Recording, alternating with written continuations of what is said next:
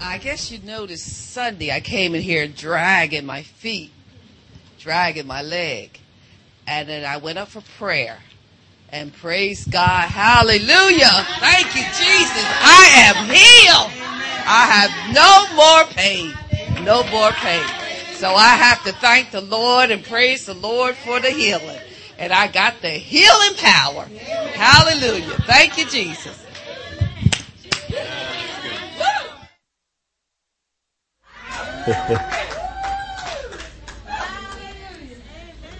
Well, most of us can say that we've been well and we've been sick, and it's better to be well.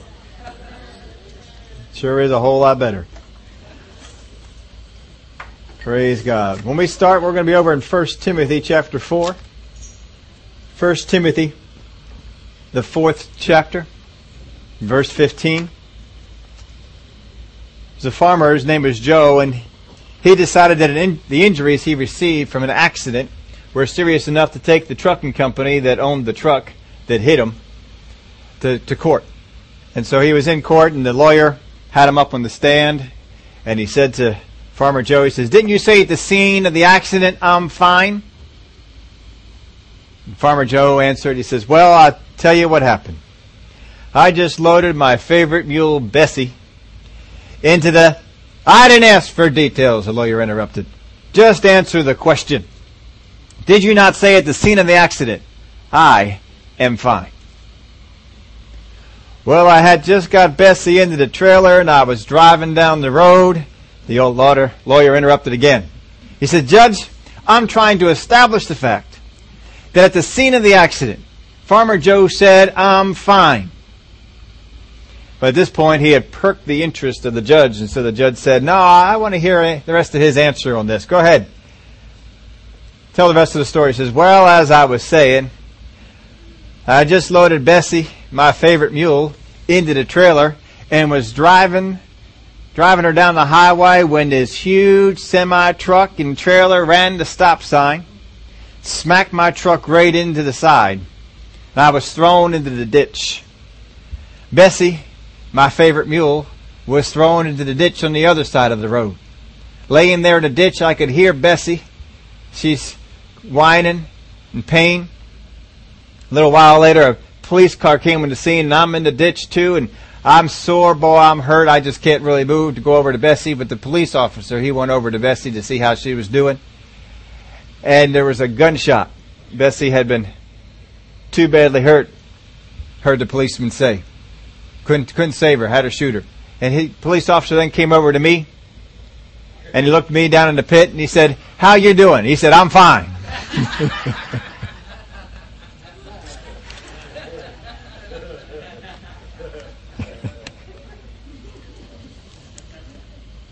Well, we're talking today about fact or feeling.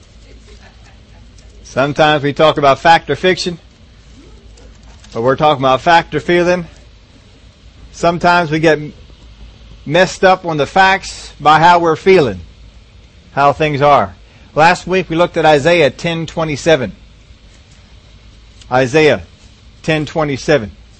"It shall come to pass in that day that his burden will be taken away from your shoulder, and his yoke from your neck, and the yoke will be destroyed because of the anointing oil." The yoke will be destroyed because of the anointing oil, or because of the anointing, depending on your translation. In Acts chapter 10 and verse 38, how God anointed Jesus of Nazareth with the Holy Spirit and with power, who went about doing good and healing all who were oppressed by the devil, for God was with him. The anointing was on Jesus. The Holy Spirit had come on him, and healing power was in his body, was with him. And healing power was in the bodies of those who came after him. That healing power went to them. And Peter even said, "What I don't have, I can't give you, but what I do have, I do." And healing power went out from them. It comes from God, but it went out through them into those bodies, and they were healed. We looked at when people come up and ask for healing weeks before. When people come up and ask for healing, get prayed for. Many times we focus on the healing manifestation. But often in the Word of God we see that what is spoken about and what is talked about is healing power. You receive healing power. The woman with the issue of blood received healing power. Healing power flowed out from Jesus into her, took care of her need. That healing power flows into our body when we have the name of Jesus spoken over us. When we use the authority. When we have prayers made over us, hands laid on us, prayer cloths, things like that. When these things are done, healing power comes upon us to do its work. We talked then about how you are to operate after healing power has come upon you. What do you do after that? How do you talk? How do you discuss that? Last week we looked at breaking the yoke. That sometimes we are yoked to things. Sometimes we are held on to things. Some people look at their disease as my disease. It's like it belongs to me. We used the example before of being separated as with a man with his wallet. That you can separate him from that wallet, but he's still attached to it. He's still thinking about it. He's still, where is that wallet? Those are my cards. That is my license. That is my money. My notes might be in there. I might have some notes in there. You ladies have a purse. You might become separated from the purse, but you're still attached to the purse because the purse has a lot of things in it that are important to you. And you want to get that purse back. The anointing comes to break that yoke. We have been yoked with wrong teaching. We looked at last week. We have been yoked with some wrong beliefs. We looked at why those things were, but the anointing comes to break those things. And we have to get that yoke destroyed that binds us to that wrong teaching, to that wrong thought. Sometimes it's an experience. Sometimes it's something that we were taught that the Word of God said when the Word of God didn't really say that. But the anointing comes and can break all those yokes. It can break your yoke to that disease or sickness that you have. You don't have to be yoked to it at all. Jesus has come to set us free from that. In your outline, we've been talking about these. I've mentioned to you the laws of healing. The laws of healing so far, the ones we've covered. Your senses may or may not be aware of the presence of the power of God to heal. Your senses may or may not be aware of the presence of the power of God to heal. We looked at how Jesus sat in a meeting and read about how he was fulfilling Scripture, that the anointing of God was upon him. Today, this Scripture is fulfilled in your midst. And all the people were ready to kill him. They were ready to actually took him outside. They were going to throw him over the cliff. And he walked through the midst of them. They didn't sense the anointing that was there. But Jesus had just said that anointing was there to heal. But no one took advantage of it. We saw that the power of God was present to heal the Pharisees, the Sadducees. And then that man was lowered down into the meeting. And he got healed. But the Pharisees and Sadducees and they all didn't. They stopped drawing off of that thing, off of that anointing. Don't go by your senses. You may be in a meeting. How many have been in a meeting and boy, you can just sense the power of God. But you've been in other meetings and you can't necessarily sense it. Don't make any difference. You cannot go on your senses. You have to go on what the Word of God says. As soon as you start going on senses, going on feeling, you will miss God and you will miss out on what God has for you. Just because it is present does not automatically translate into healing to all. Just because you're in a meeting where the power of God is present to heal doesn't mean you're going to get healed. You have to do the things that are necessary. We looked at those stories again. We saw that the power of God was present to heal them with the Pharisees and the Sadducees. But when we get to the end of the meeting, all who was healed was him. We looked at other stories where the power of God was present to heal more, but only one person got healed. Just because the power of God is present to heal doesn't mean that you will. You can. The opportunity is there. But don't sit there and go off from there like some people have done. Well, I guess it wasn't my turn. God didn't pull my name out of the hat. Healing always belongs to you. We didn't say that last week. We ought to say it this week. Healing, say it with me. Healing is for me. It belongs to you. It's not something you have to talk God into. Did you have to talk God into saving you? Did you have to talk God into forgiving you when you sin, when you miss it? Then you don't have to do it with healing either. It belongs to you. He has given it to you. What would it be like if your son or daughter every time at nighttime said, Mom and Dad, can I use the room upstairs on the left to go to sleep tonight? Would that be okay if I use the room upstairs? Well, what do you mean? That's your room. Well, I don't want to assume anything.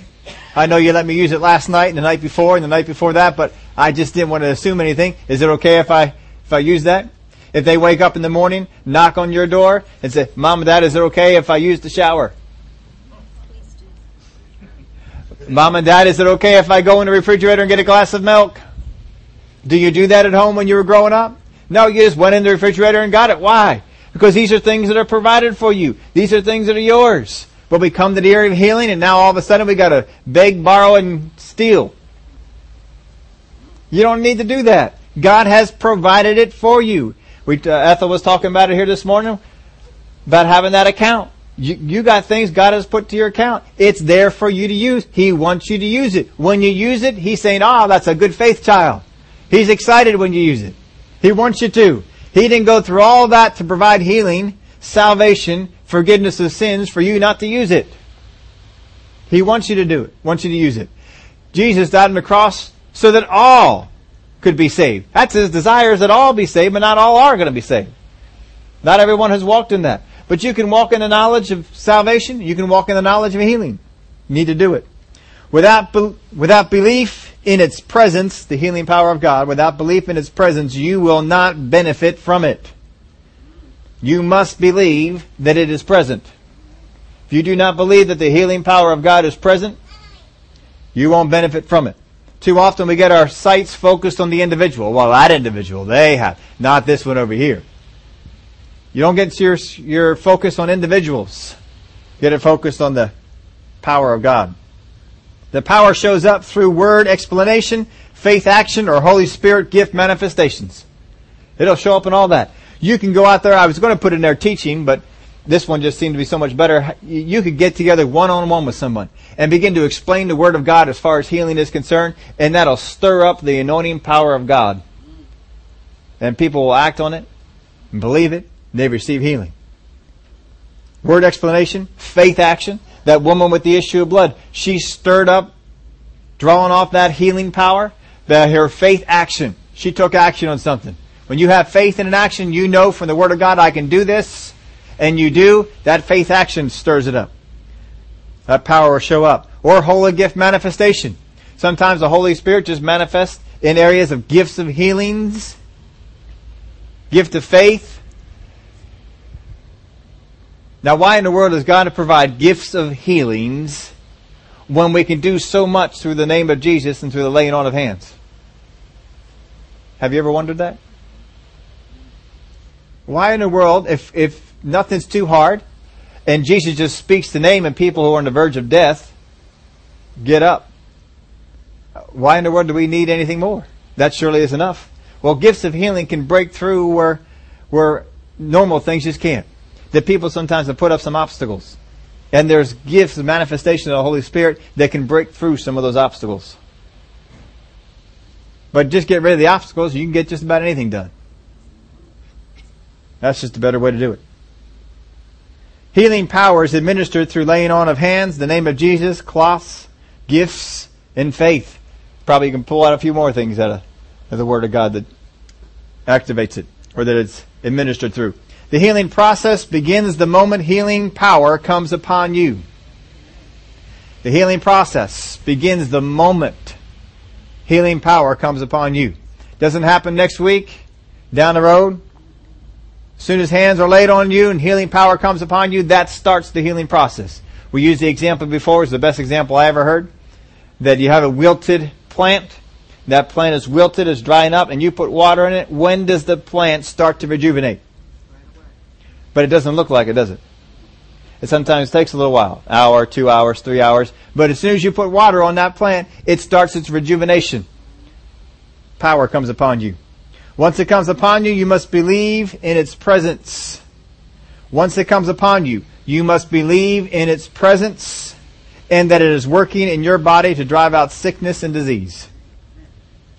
You must believe in His presence. There are a lot of folks who get the healing power of God that comes upon their body, and then they go out and begin to deny its presence in them.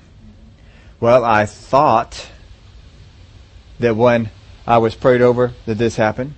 Well, I was hoping that when I would get prayed for that this would happen. I cannot deny its presence. Don't deny its presence or that it's working in your body to drive out sickness and disease. If you stop believing, you shut down the working of the power of God. Don't stop believing. You stay on it. Now, you get a whole lot of things that come at you in the natural. How many of y'all know feelings come at you? How many folks that once you got prayed for a thing, you sometimes felt something that was contrary to what you were believing? And then what do you want to do? Believe the feeling or believe the fact? The fact is that the Word of God says healing power comes upon you. And that healing power is at work in your body. Jesus said, you will lay hands on the sick and they shall recover. There's a process that's there. Don't be afraid of the process. Don't be set into this thing that the process will take 20 years. We don't find anybody in the Word of God that it took 20 years to get to heal once they got prayed for. We don't find anybody in the Word of God that took 10 years of a process to get healed once they got prayed for. We didn't find anybody in the Word of God that took 5 years of a process once they got prayed for. Folks, we didn't find anybody who took a year process. Really, if we get that right down to it, I don't think you can find anybody who took longer than a day in the Word of God. But there are still some folks in there that wasn't instant. It was a process that throughout the hour, 2 hours, 3 hours, whatever it was. But you just stay in there. I'm not telling you that's all the longer it is, that if you wait a day that it didn't work. Don't get into that. Don't be waiting on feelings. Don't shut it down, because you can. Now, these are some laws. These are laws that I've heard before. These laws can work for you, or they can work against you. These laws can work for you, or they can work against you. How many of y'all know gravity can work for you? Gravity can work against you. I like it better when gravity is working for me. When your feet are on the ground, gravity is working for you. When you get up on a ladder and slip, gravity is working against you. If you're flying in a plane and everything's going good, gravity is working for you. You can't fly without gravity. Y'all know that, right? Without gravity in operation, you cannot fly.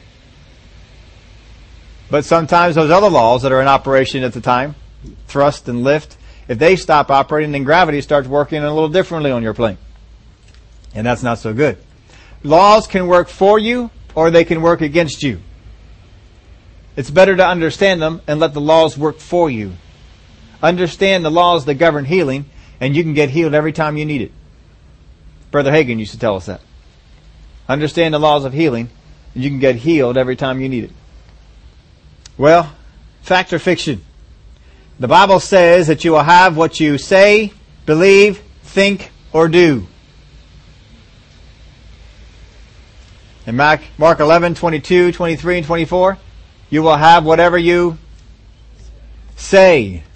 But a lot of times we're out there, the way we operate, the way we walk, we think that I will have whatever it is that I think. Sometimes I just want to think inside. Or hope, well, maybe this will happen. Maybe if I go up for prayer, this will happen.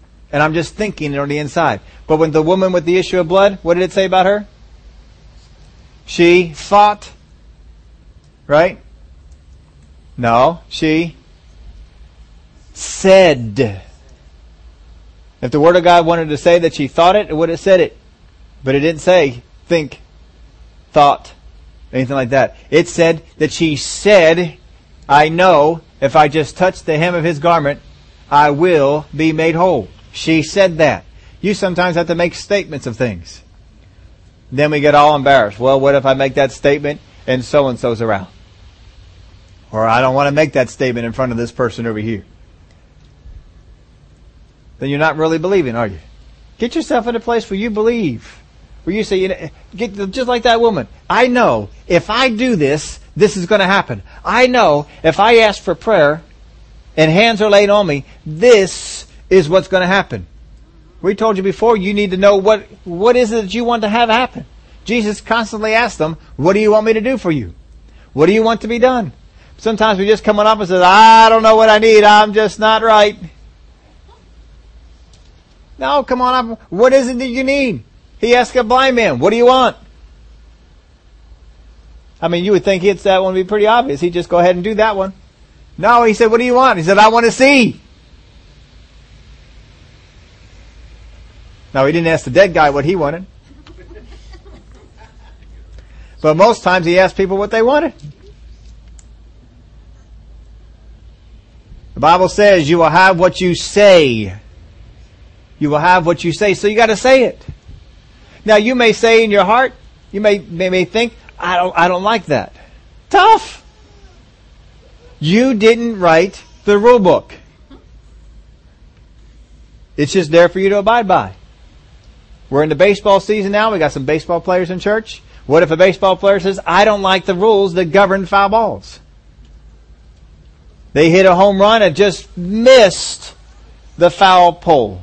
Just missed it. And they say, I don't like that rule. I don't want to abide by it. I'm going to run the bases like I got a home run. Is that going to work? No, they didn't write the rules. You want to play the game? You got to play by the rules. These are the rules that God has put in operation to help you get over sickness and disease as it tries to take you over. You can sit there and say, I don't like them, and not play. And not get the benefit of it. You know, he may not like that foul ball was foul, but I'll bet he likes the paycheck he gets from baseball. That part will be pretty good. Bible says you will have what you say. Say. I know you were over there in 1 Timothy, but just turn over to Mark 11. Let's just take a look at that whole verse. I know that you're all very familiar with it, read it often, but it never hurts to read it again. Jesus answered and said to them, have faith in God. For assuredly I say to you, whoever says to this mountain, be removed and be cast into the sea, and does not doubt in his heart, but believes that those things he says will be done, he will have whatever he says. Therefore I say to you, whatever things you ask when you pray, believe that you receive them, and you will have them. I was taught on this that the saying part is mentioned 3 times to every 1 time of believing. So the saying part would seem to be more important than even the believing part. And we know how important the believing part is. So get out there and say it. And then keep saying it. And don't say things that are contrary to it. Because y'all know you can get out there, you're believing God for pain, for this pain to go away or this thing to go away, and all of a sudden you start feeling it again. You start feeling that joint. You start feeling that muscle. You start feeling that headache. You start feeling that pain that begins to creep back into your body. And what do you say? Oh, I thought I was healed. I thought that had gone. I guess it hasn't. And I can speak life into that thing. I don't want to speak life into that. I want to kill it. That's all I told you about the bug example. When you ladies see that bug, you treat that thought the same way. You don't, if there's no husband around, no son around, no brother around, nobody else around who likes bugs or doesn't mind going up to them, and you are left alone with that bug, you are not living in that room with that bug. You are going to do something to get that bug out of there. And you go up there and you'll stomp on that bug, but you won't stomp on it 1 time. You won't stomp on it twice. You won't stomp on it 3 times. Folks, you will go and bang and bang and bang. You will make that bug part of the floor. You will grind that bug in. You will make sure that nothing moves. You want no movement. You want no life out of that at all. And that's exactly how you got to take sickness and disease. Don't give any life to it. No life at all. Kill it. And if it tries to move again, you know you stomped on that bug 5, 6, 7, 10 times, and you know that bug is dead. But then when you look at it, it moves. And now it's just springing back from that terrible pounding it just took. That's all it's probably doing, just kind of springing back a little bit. But you don't wait to find out. You don't get down there to get a closer look to see, is it still alive? What do? Stomp on it again. And if anything moves after you stomped on it again, you'll hit it again. Because you want it done. You want it gone. Now we men, we have a different way of dealing with bugs. Sometimes we'll catch them in our hand. I usually try and catch them in my hand, throw them outside. I figure, well, if he wants to intrude them, I'll try and do that. Now, if they give me a hard time about it, I'll just kill them. But generally, I just try and catch them in my hand, throw them outside. I mean, he may as well go back out to his house. It's just not coming into mind. Now, you don't want to do that, but if we had to kill it, I'd just hit it one time and that's it. But don't go after it that way. That's not how you treat sickness and disease. You don't want to capture it and throw it outside. You don't want to just kill it. You want to stomp the life out of that thing. And if you begin to feel anything in your body, you begin to say to that body, get in line. I am healed. Healing power went into my body and is at work in me, performing mightily. It is doing what it said it would do. And my body is healed in the name of Jesus. And you stomp on that thing. Don't give it an opportunity. Get rid of it. Don't care about who's listening. What are they going to say when they see you healed? Doing well. Not suffering from that thing anymore. Blind Bartimaeus, he didn't say it quietly. He's over there shouting. All the people are saying, hush. Quiet it down. He didn't quiet down. He got all the louder. Jesus, Son of David, have mercy on me. Jesus finally calls him up. What do you need? I want to see. He was loud about it. Don't be timid. Be loud. Speak to these things. Know in yourself, this is going to work. This is going to happen. Sometimes people get timid with the things they say. I'm not going to get up and tell everybody I'm healed because what if it doesn't go away? You just gave an opportunity. You just spoke life into that thing. Don't speak life into it. Brother Hagin used to always tell us about people. They would hear him talking about being well and being healthy, and they'd say, shh. He'll hear you. They'll say, who? The devil. You don't want the devil to hear you. He says, that's specifically the one I'm saying it for. Are you afraid of the devil? Has the devil been defeated in your life? If you truly believe the devil has been defeated, that he has no victory in your life, then why in the world are you whispering around him? Taunt him. It's like, come on over here, devil. You want to try and throw some of that flu on me? It ain't going to happen. I've been around people for a long time. Different jobs that I've had in the past, and sometimes just hanging out with some folks. And they say, well, you got to be careful. So-and-so has this. The flu's going around. You might get it. I hope you don't get it. I'll speak right up to them. I won't get it. I won't get it. Now, you might be saying, well, I don't want to say that. What happens if I do? See, that's the difference between you and me. I believe I won't. You got to get to the point where you believe that's not going to come to my... I'm delivered. I'm set free from that. That's not going to happen to me. That's not going to go on. I'm set free. That's what you got to do.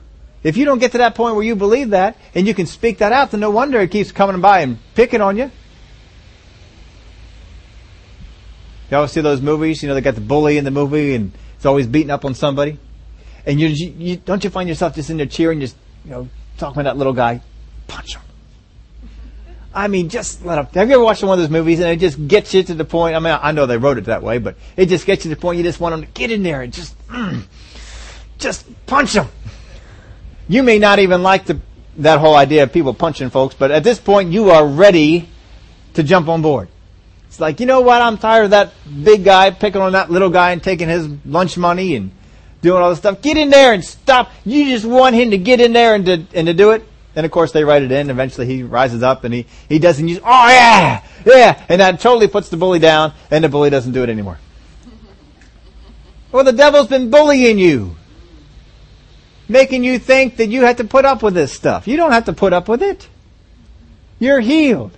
You're saved. You're healed. You're forgiven. The same act that got you saved, that got you forgiveness, got you healing. The same act. You have no trouble believing for salvation, no trouble believing for healing. You shouldn't have any trouble believing for this either. Speak to it.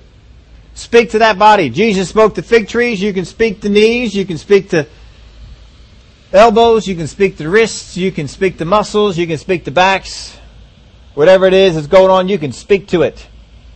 Tell it, no, you're not going to be that way. You're going to operate this way.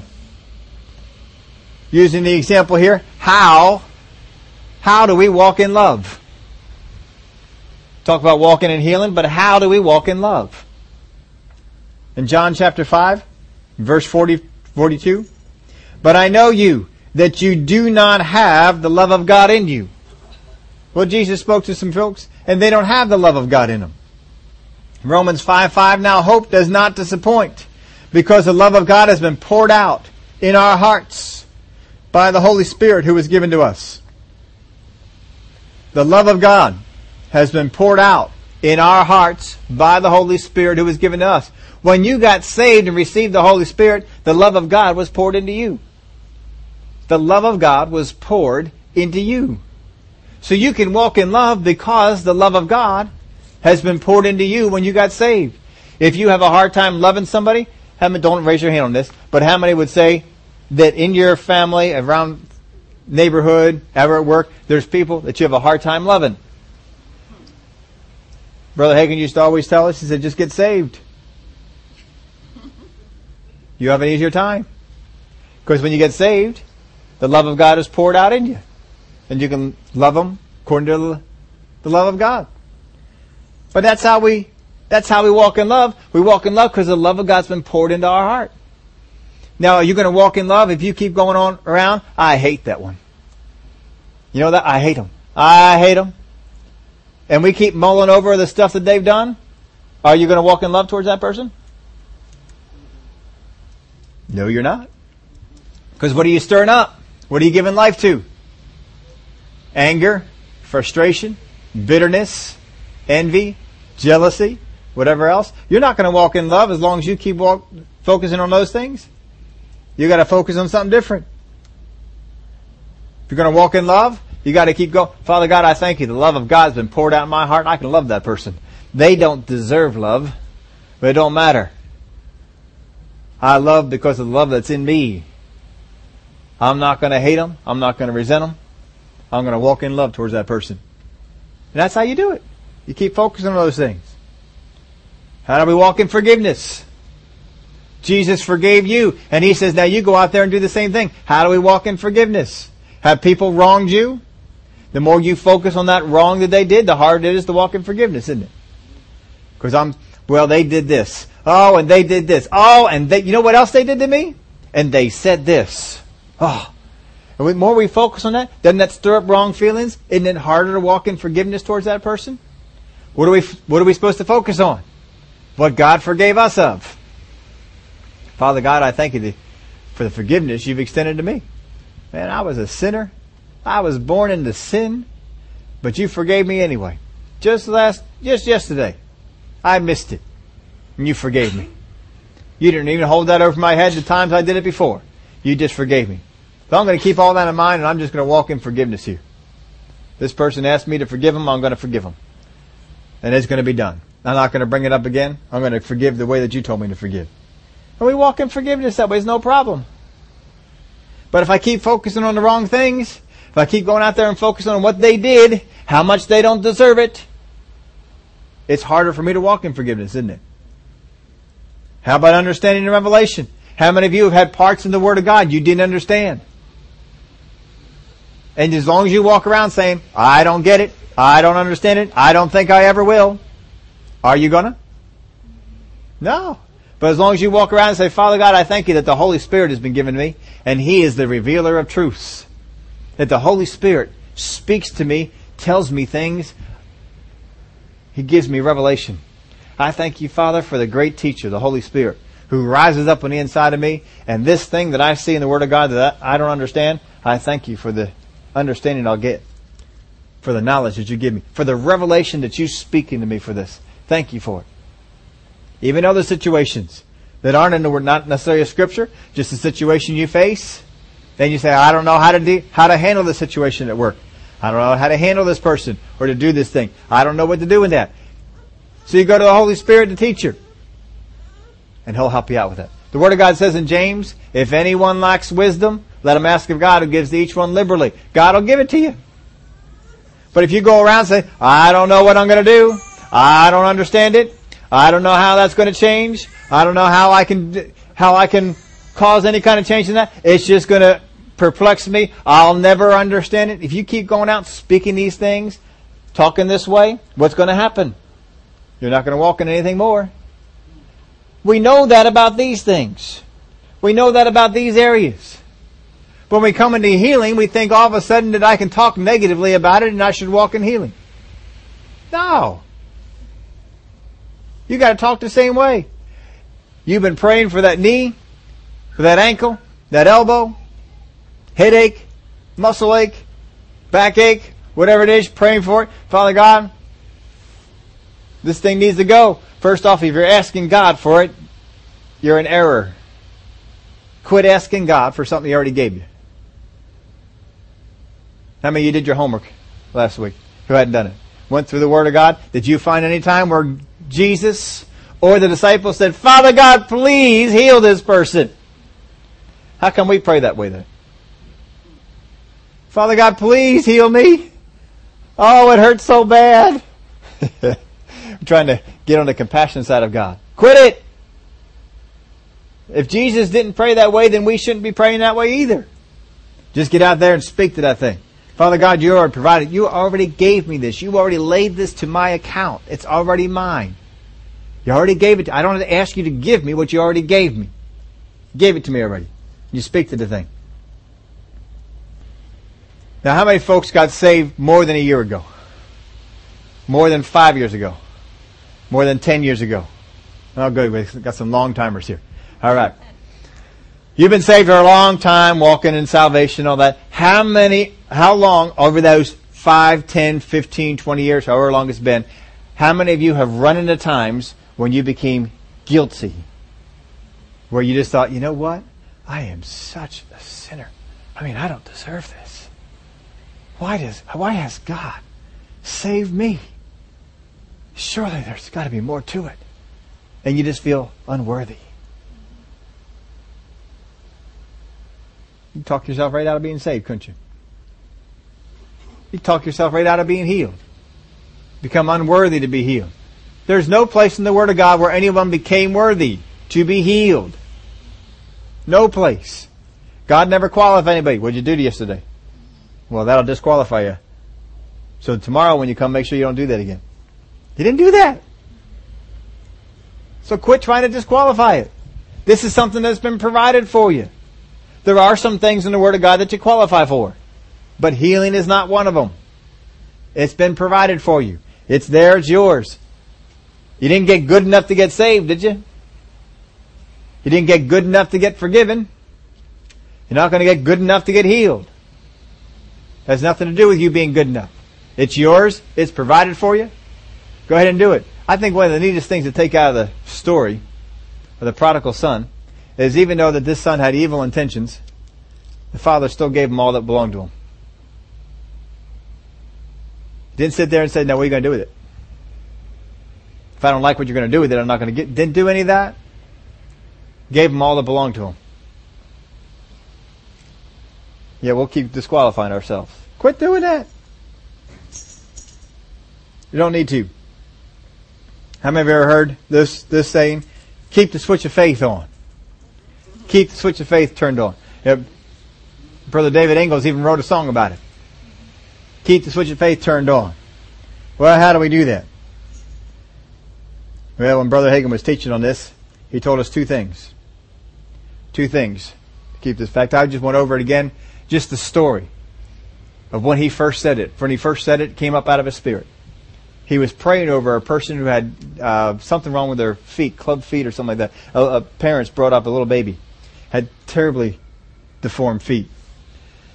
And he went over and he laid his hands, they were holding the child, he laid his hands on the child's feet.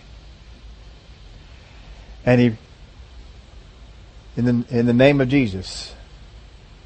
Now nothing happened. While he was there, nothing happened. And he told the people, he says, this might help you. But he said, the anointing that is on me now is stronger than it was when it was on this person. I think it was a blind person he had prayed for before. And they got healed right there. But he said, the anointing that is on me now is stronger than the anointing that was on me then. if that helps you out at all. But he said that out of his spirit came this statement: keep the switch of faith turned on. Keep the switch of faith turned on. Now, if you were to ask most people in the street, how do you keep well, not most people in the street around here, most people don't even know what the switch is. But if you asked some people who knew about the switch, and you say, how do you keep the switch of faith turned on? Most of them say, well, I just believe. Believe what? Well, I just keep believing. Believe in what? I mean, if we're going to keep the switch on, we've got to make sure we know what the switch is. It's good to have on switches and off switches. But if you don't know where they are, they can get kind of frustrating. Did you ever get over to somebody's house and they had some contraption you needed to turn on and you couldn't find the on switch? You got to get it on and keep it on. How do we do that? First off, believe the power is in you. These are the things he instructed when that came up. Believe the power is in you. When hands were laid on you, when the name of Jesus was spoken over you, believe the power is in you. I've received power in my body, healing power in my body when prayers were made for me, when the name of Jesus was spoken over me, when hands were laid on me, whatever it was. Believe the power is in you. And secondly, believe the power is working mightily. These are the two things he instructed. Believe the power is in you, and believe the power is working mightily.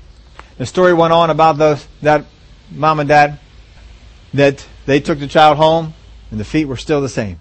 And they kept saying, every time the thought would come in, nothing happened. Nothing's going to change. Nothing happened before. It's always going to be that way. They said, healing power is in his body, and it is working mightily to fix those feet. Correct that's wrong. Every time that thought came up, they kept the switch on. They kept the switch on. You got to keep that switch going. You got to keep that going. Don't disempower it. Don't take the power out of that thing. You got to keep it going. If you don't keep it going, anything in your life that is worthwhile, anything in your life that you want to focus on, that you want to do, you have to keep at the forefront. How many of you have those things you keep on the refrigerator or someplace that you see it all the time? Because if you keep it in front of you, you keep focusing on it. You keep going over it. You keep hearing it. As soon as you stop hearing it, as soon as you stop talking about it, what happens? You forget it. You're not going after it as much. You got to keep it in front of you. You got to keep going. Don't lay it aside. You want that thing? You take that thing. Keep the switch of faith turned on. Believe the power is in you. Not that the power was in you. Not that the power will be in you. But believe that the power is in you. Believe the power is working mightily. Not that the power was working mightily. Not that the power will be working mightily. Big difference in that. The power of God is in me, and it is working mightily. And that's it. Fact or feeling, folks, what are you going to go with? I don't feel healed yet. Fact or feeling, what are you going to go with? I'm going to go with the facts of the Word of God. I'd rather go with the facts of the Word of God. There may be some times there's some struggle. There's some things that will come up. That's all right. Stay with it. Keep speaking it. Don't speak doubt and unbelief. Don't get into a place where you're talking yourself out of the thing. If you're believing no more headaches, then don't say, oh, I hope I don't get a headache tonight because I really want to go somewhere. No. Don't be making plans, backup plans. Well, I'll do this unless I get a headache. Have you ever done backup plans because of something that keeps coming against you? You ever have backup plans? Come on. You have all thought of backup plans. Well, just in case I'm not healed, just in case it comes back, I'll do this. How many of you packed aspirin? Oh, got that one, didn't we? I don't have a headache now, but I might get one. Right? I'm not telling you not to take aspirin.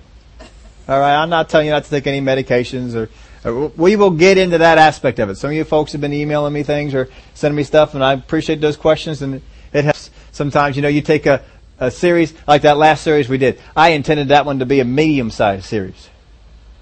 It didn't end up being a medium-sized series, but sometimes you all ask some questions and get into some things, and sometimes it just explodes, and we just go with the flow.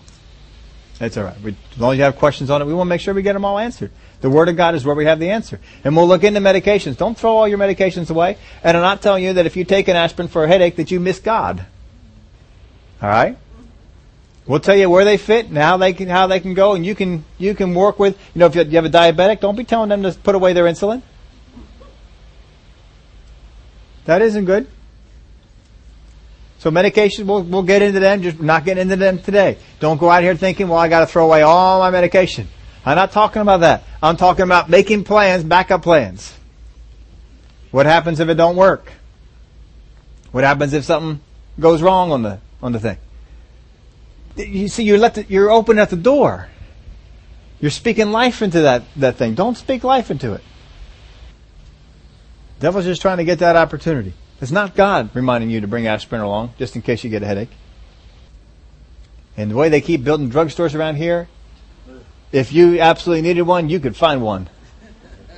I mean, every corner they're tearing down stuff, building a new drugstore. How they support all those drugstores, I don't know. But boy, they sure have them going on. No, just stay in that area of faith. Don't go making backup plans. I told you the story years ago about my foot. For a while, it was daily pain. Long. Why not talking about months or years? Daily pain. Excruciating pain. Pain in which I would walk with my toes curled up. Every day. All the time. Stopped running. Couldn't do any of that.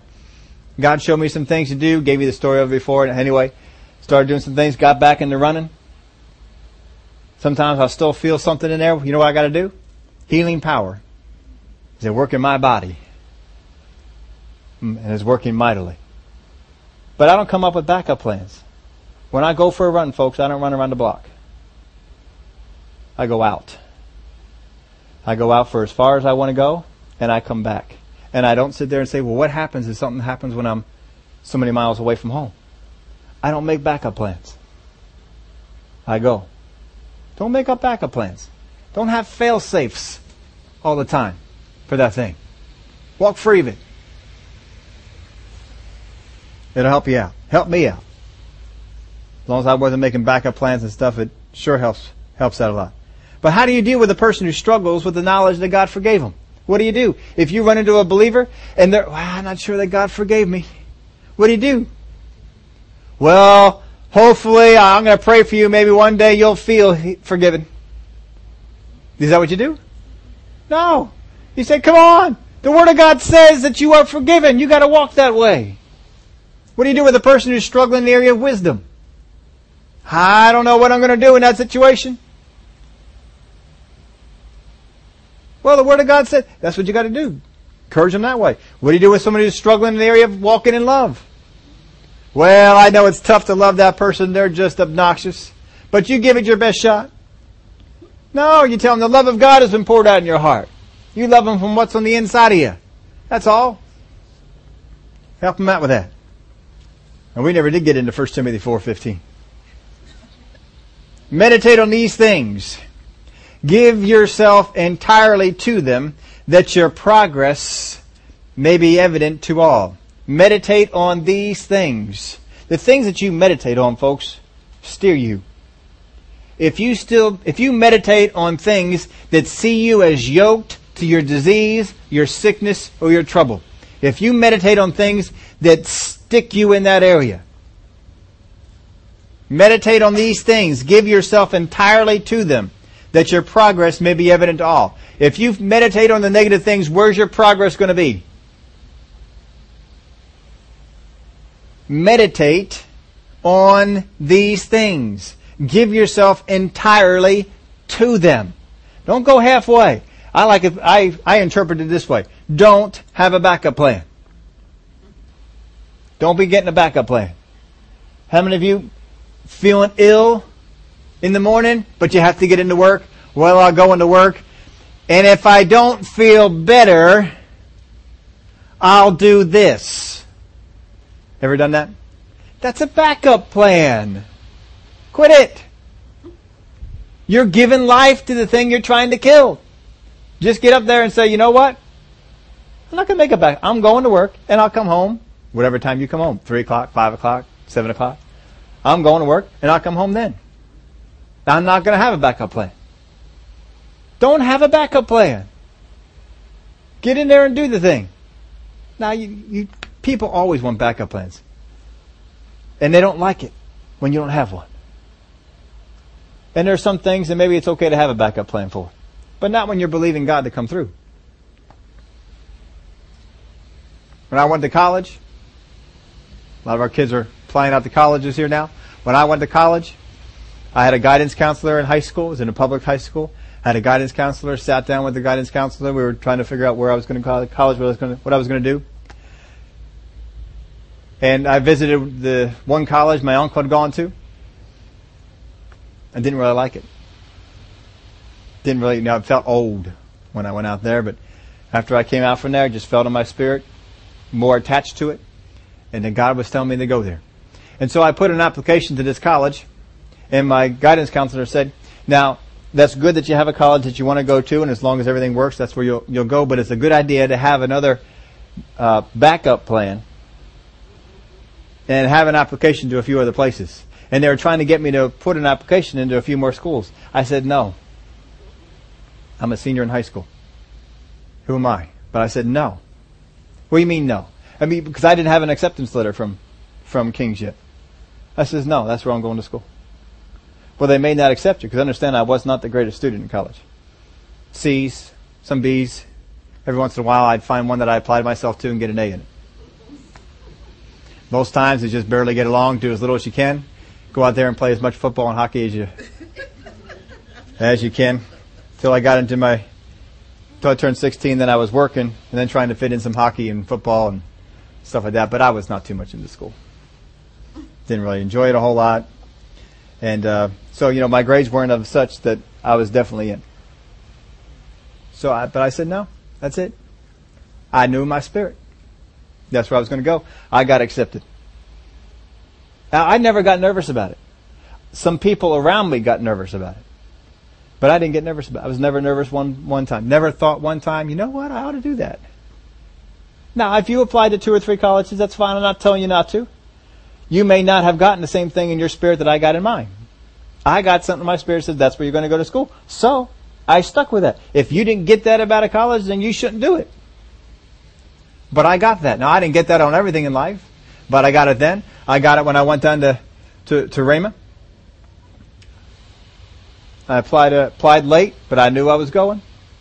Sure enough, applied late, but I got in. Got the acceptance letter just in time to get a plane ticket out and fly out.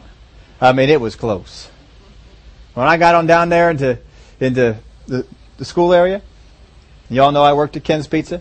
And I had a routine. I've told you the story before. I had a routine. I was going to go here, here, here, and here and put job applications in. Walked into Ken's Pizza first, put the job application in, walked out, walking on my way over to the second place I was going to put an application in.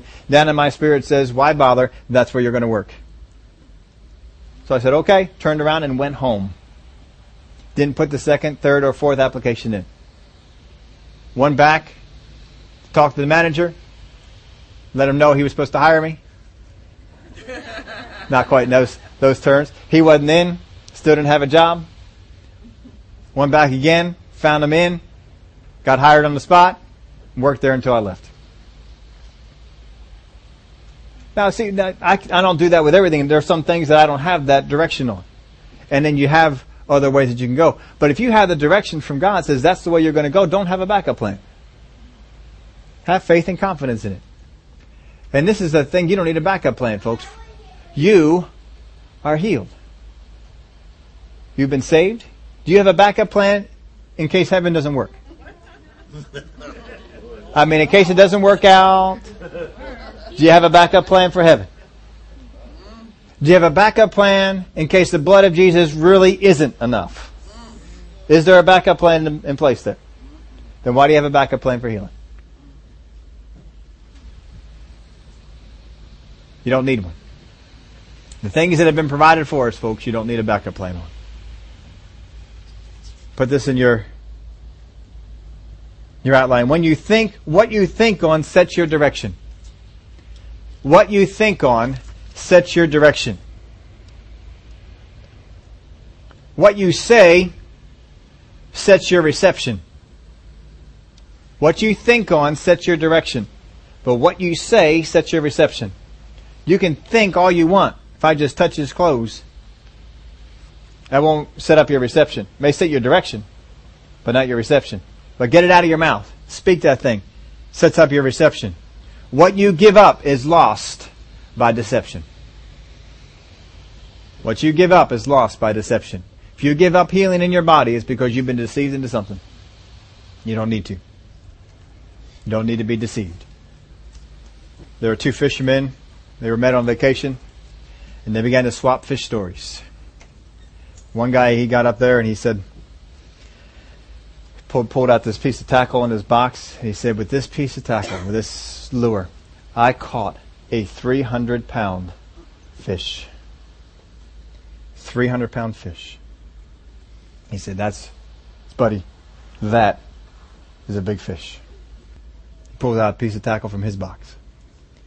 And he said, with this piece of tackle, I was fishing in a lake, and I pulled up an old lantern. There's a tag on the lantern that dated the lantern back to 1912. He said that wasn't the fascinating part. The fascinating part was this lantern was watertight because the lamp was still lit. So the one guy told the first story, thought for a little bit. He says, tell you what, I'll take off 200 pounds off my fish if you put the light out in your story.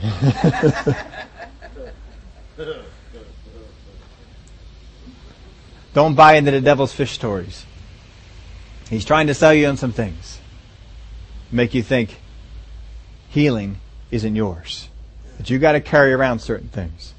That you were born with certain diseases. Born with certain things that are just wrong with you. And they will always be wrong with you all of your days. Don't do it. Don't buy his fish stories. Because that's all they are. What you lose, what you give up, you will lose by deception. The devil will deceive you into thinking that's not yours. That's not the way that you get it. But it is. Don't buy the fish stories. Father, we thank you for your word. We thank you that you have provided healing for us. That there is nothing in this world we cannot be healed from. You are our healer. And you are the great healer. And there's nothing that can get by you. Thank you, Father, for your word that enlightens us. And we walk such a way as to be enlightened. Give you the praise and the glory for it. In the name of Jesus we pray.